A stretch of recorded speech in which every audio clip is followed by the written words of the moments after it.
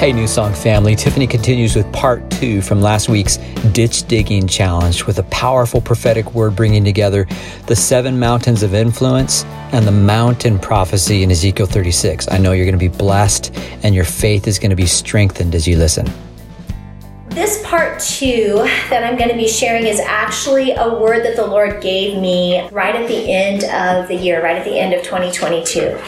And he told me that he wanted me to read Ezekiel 36, and we're going to read that in just a minute. But what I love is that then he backed up and gave me part 1, which is what I shared last week. So part 1 was talking about the fire of God, that the fire of God is about to fall, and that as a church we need to prepare so that we can steward the move of the Spirit when he begins to come in a way that we've probably not experienced or tasted before. So we talked about what it looks like to dig ditches, to hold the water of the Spirit so that the fire of God can fall and consume. And that each of us have a role to play in that, right? That it's not just corporate leadership of the church digging these ditches, that it's each one of us digging a ditch to prepare for this. So this ties in perfectly with this word that the Lord gave me at the end of 2022 from Ezekiel 36. And we're not going to read the entire chapter. It's lengthy, but we are going to start in verse 8. And if you look probably at the heading in your Bible of chapter 36, mine says, Prophecy to the Mountains of Israel. Ezekiel 36, starting in verse 8. Now, before I read, I want you to understand the context is Ezekiel has been asked by the Lord to prophesy to the mountains of Israel. We know that the prophets got odd instructions, right? We know that Isaiah was asked to go without his clothes and prophesy to the children of Israel. So they often got these odd assignments to do. And in this situation, God is asking Ezekiel to not prophesy to the people, but to literally prophesy to the land, to the mountains of Israel. That's a little bit of a different shift, right? We're used to the prophets giving a message to the people, but in this case, Ezekiel prophesies to the mountains. We see in a couple chapters later, God tells him to prophesy to dead bones. So God uses Ezekiel as a prophet in a very unique way in this regard. So starting in verse 8, we see Ezekiel's in this flow of prophesying to the mountains of Israel. And here's what he says. But you, O mountains of Israel, shall shoot forth your branches and yield your fruits to my people Israel, for they will soon come home. Now, Ezekiel is prophesying regarding the fact that the Israelites have been taken into captivity. They no longer live in their land, right? So he's talking to the mountains, but he's including this prophecy of, hey, guess what? The Israelites are actually going to return to their land, even though they've been taken away into captivity. They will soon come home. Verse 9, for behold, I am with you, talking to the mountains, and I will turn to you, and you shall be tilled and sown, and I will multiply people on you, the whole house of Israel, all of it. The cities shall be inhabited, and the waste places rebuilt. And I will multiply on you, talking to the mountains, man and beast, and they shall multiply and be fruitful. And I will cause you to be inhabited as in your former times, and will do more good to you than ever before. Then you will know that I am the Lord. I will let people walk on you, even my people Israel, and they shall possess you, and you shall be their inheritance, and you shall no longer bereave them of children. Thus says the Lord God, because they say to you, the mountains, you devour people and you bereave your nation of children. Therefore, you shall no longer devour people and no longer bereave your nation of children, declares the Lord God. And I will not let you hear any more the reproach of the nations, and you shall no longer bear the disgrace of the peoples, and no longer cause your nation to stumble, declares the Lord God. Wow. This is a powerful prophecy by Ezekiel to the mountains of Israel. And when the Lord spoke this passage to me at the end of 2022, immediately I knew what he was saying. And so to give you guys some context to bring you into how he began speaking to me, we have to back up all the way back to 1971-ish.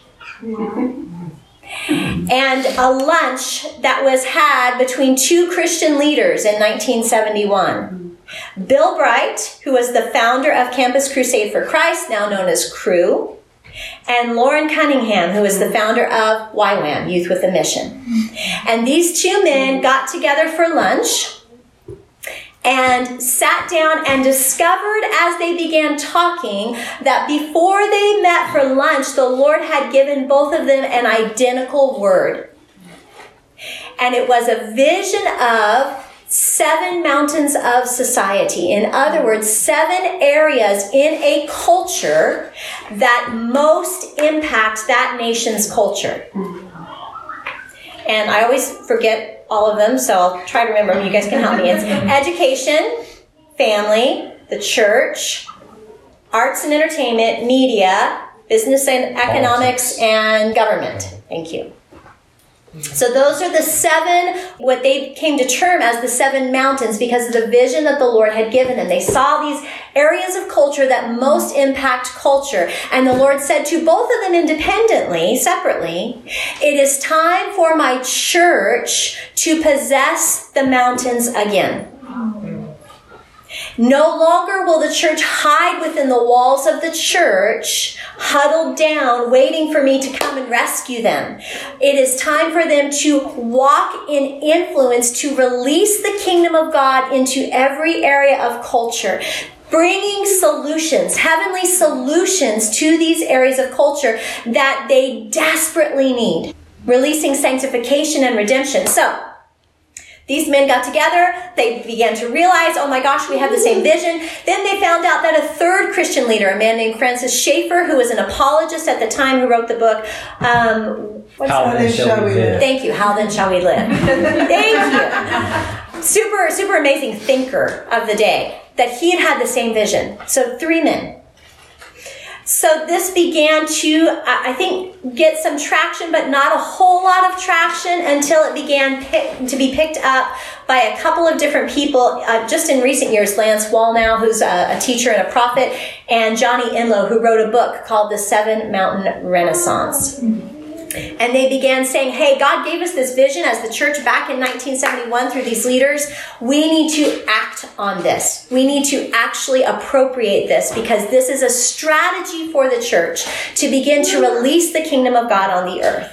So, with that context in mind, now I want us to look at Ezekiel 36. Remember, Ezekiel is prophesying to the mountains. He's not prophesying to the people of Israel. He's actually making declaration over the land. And he's saying, you're going to have a shift. You're going to experience the redemption of God. You're going to see the transformation of God right here in this land. So I want us to look at a couple of things that the Lord highlighted to me. First of all, and this is all straight from the scriptures here. Verse 8, you shall shoot forth your branches and yield your fruit. Okay, what does that mean? Shoot forth your branches and yield your fruit. The productive land. Exactly. So what is he trying to contrast here? What's taking place on the mountains at this time when he's prophesying? It's barren. They're barren. They're not yielding fruit. They're not yielding fruit. And so the first thing the Lord declares is, mountains, you are going to begin to yield fruit again. You're going to begin to have a fruitfulness that you have not had. And then he tags on there, and we already discussed this, my people are about to come home. So at this time, the mountains are desolate. They're empty. So he says, not only are my people going to come home, they're going to live on you again, but you're going to begin to produce fruit again. Yeah. Second thing he says is, behold, I am with you. In fact, the Lord says, I'm going to turn towards you. Now, I want us to think about this in light of the 7 mountains of culture. I want you to think about the way that we view as the church these mountains of culture. Okay, think about government, education, business, the church even, family, arts and entertainment, Hollywood, for instance, okay? Do we think, as we consider those areas of culture, do we feel like in our spirits, the first thing we think is, wow, God is really with those things? We don't, right? In fact, what we think most of the time as God's people is we see godlessness, we see barrenness, we see devastation, we see places where nothing of good is growing. There's no fruit of righteousness taking place here. And yet God is saying to the mountains, I'm going to turn towards you. I am going to be with you. What does that mean when God is with someone or something? His presence is actually going to descend. He's going to be with them. His presence is going to be there. Next thing I want us to notice is, verse 10. I will multiply people on you, the whole house of Israel. The city shall be inhabited and the waste places rebuilt. Because the Lord is going to multiply people on this barren land, they are actually going to rebuild the devastated areas. I love this because this ties in very closely with a scripture in Isaiah 61 that says that the generation that the Lord redeems is going to be a generation that actually rebuilds the cities, rebuilds the waste places. So God is saying, mountains, guess what? My people are coming back to you. My people, mountains. The children of Israel represent the people of God, right? Old covenant. Who are the people of God? New covenant. We are, right? So my people are coming back into you. They're going to dwell on you, and they're going to rebuild all the waste places. Guys, come on, that's exciting. That's exciting. He's making this declaration to the mountains. This is about to happen. This is going to take place. And then the Lord says, I'm going to do, in verse 11, more good to you than ever before. Thank you, Jesus. Come on. More good than ever before. Can we, I don't know about you guys. I just want to declare that right now. Like, over the 7 mountains, God is about to do more good than he has ever done before. This should stir our faith, church. This should get us excited about what God is about to do. He is about to move on the mountains, and we're going to see him do good. We're going to see him release good here. And I love the fact that he says then you will know that I am the Lord. When God starts to do good, when he starts to release good through the repeopling and regenerating, and God starts to turn his face toward this land, and he starts to do more good than ever before, then his fame will be made glorious. We will know that he is the Lord in a way that we've never known it. We've never seen it. We're going to give him praise and honor because what he's about to do. Okay, now we're going to get into the part that I think is so powerful. Even more powerful than that. Yes. Can we get more excited? Okay. Then he says in verse 12, I will let people walk on you, even my people Israel. They shall possess you, and you shall be their inheritance. Praise God. You shall be their inheritance. Church, this is his word to us. The mountains are our inheritance. They are our inheritance. This is the word of the Lord. This is the word of the Lord for this hour. Remember last week we talked about how crucial it is to know the times and the seasons that we are in. If we are not aware of the time and the season that we are in, we will miss what God is doing on the face of the earth. We will miss it, church. We do not want to miss it. And God is saying prophetically, here's how I'm about to move. I'm about to release to you your inheritance. Now, let's tie that back to what we talked about last week. Can we miss that? Can we not apprehend our inheritance? Yeah, we can. If we don't go out and start to dig ditches and start to prepare and make space for what God wants to do, if we don't take a step of faith and say, I am going to believe God for how he has spoken to me, we can miss what he's going to do. Yeah. Okay, this is our inheritance. Last part of that verse, talking to the mountains. You shall no longer bereave them of children. Wow. I want you to think about this. How many times have the mountains of culture stolen our children from us? Wow. How many times? Wow. How many times have we lost our kids to the influence of the mountains of culture? Yeah. And the Lord is declaring these mountains will no longer bereave us of our children. They will no longer steal our children from us. They will no longer have that authority. They will no longer have that power because they are our inheritance. Does our inheritance bereave us of children? No, it does not. Our inheritance gets passed on to the next generation and is a blessing to our children. It actually furthers our children on in the call that they have been given by the Lord. It does not bereave us of our children. And the Lord is saying, I'm going to cut this off. It will no longer bereave you of your kids. Guys, this is a powerful word. Powerful word. The Lord goes on. He says that the people of Israel have said to the mountains, verse 13, you devour people. You bereave your nation of children, therefore you shall no longer devour people and no longer bereave your nation of children. And I will not let you hear any more the reproach of the nations.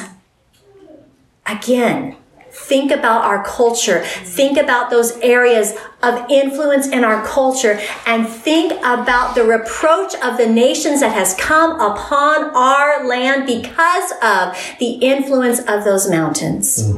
Let's just look at arts and entertainment.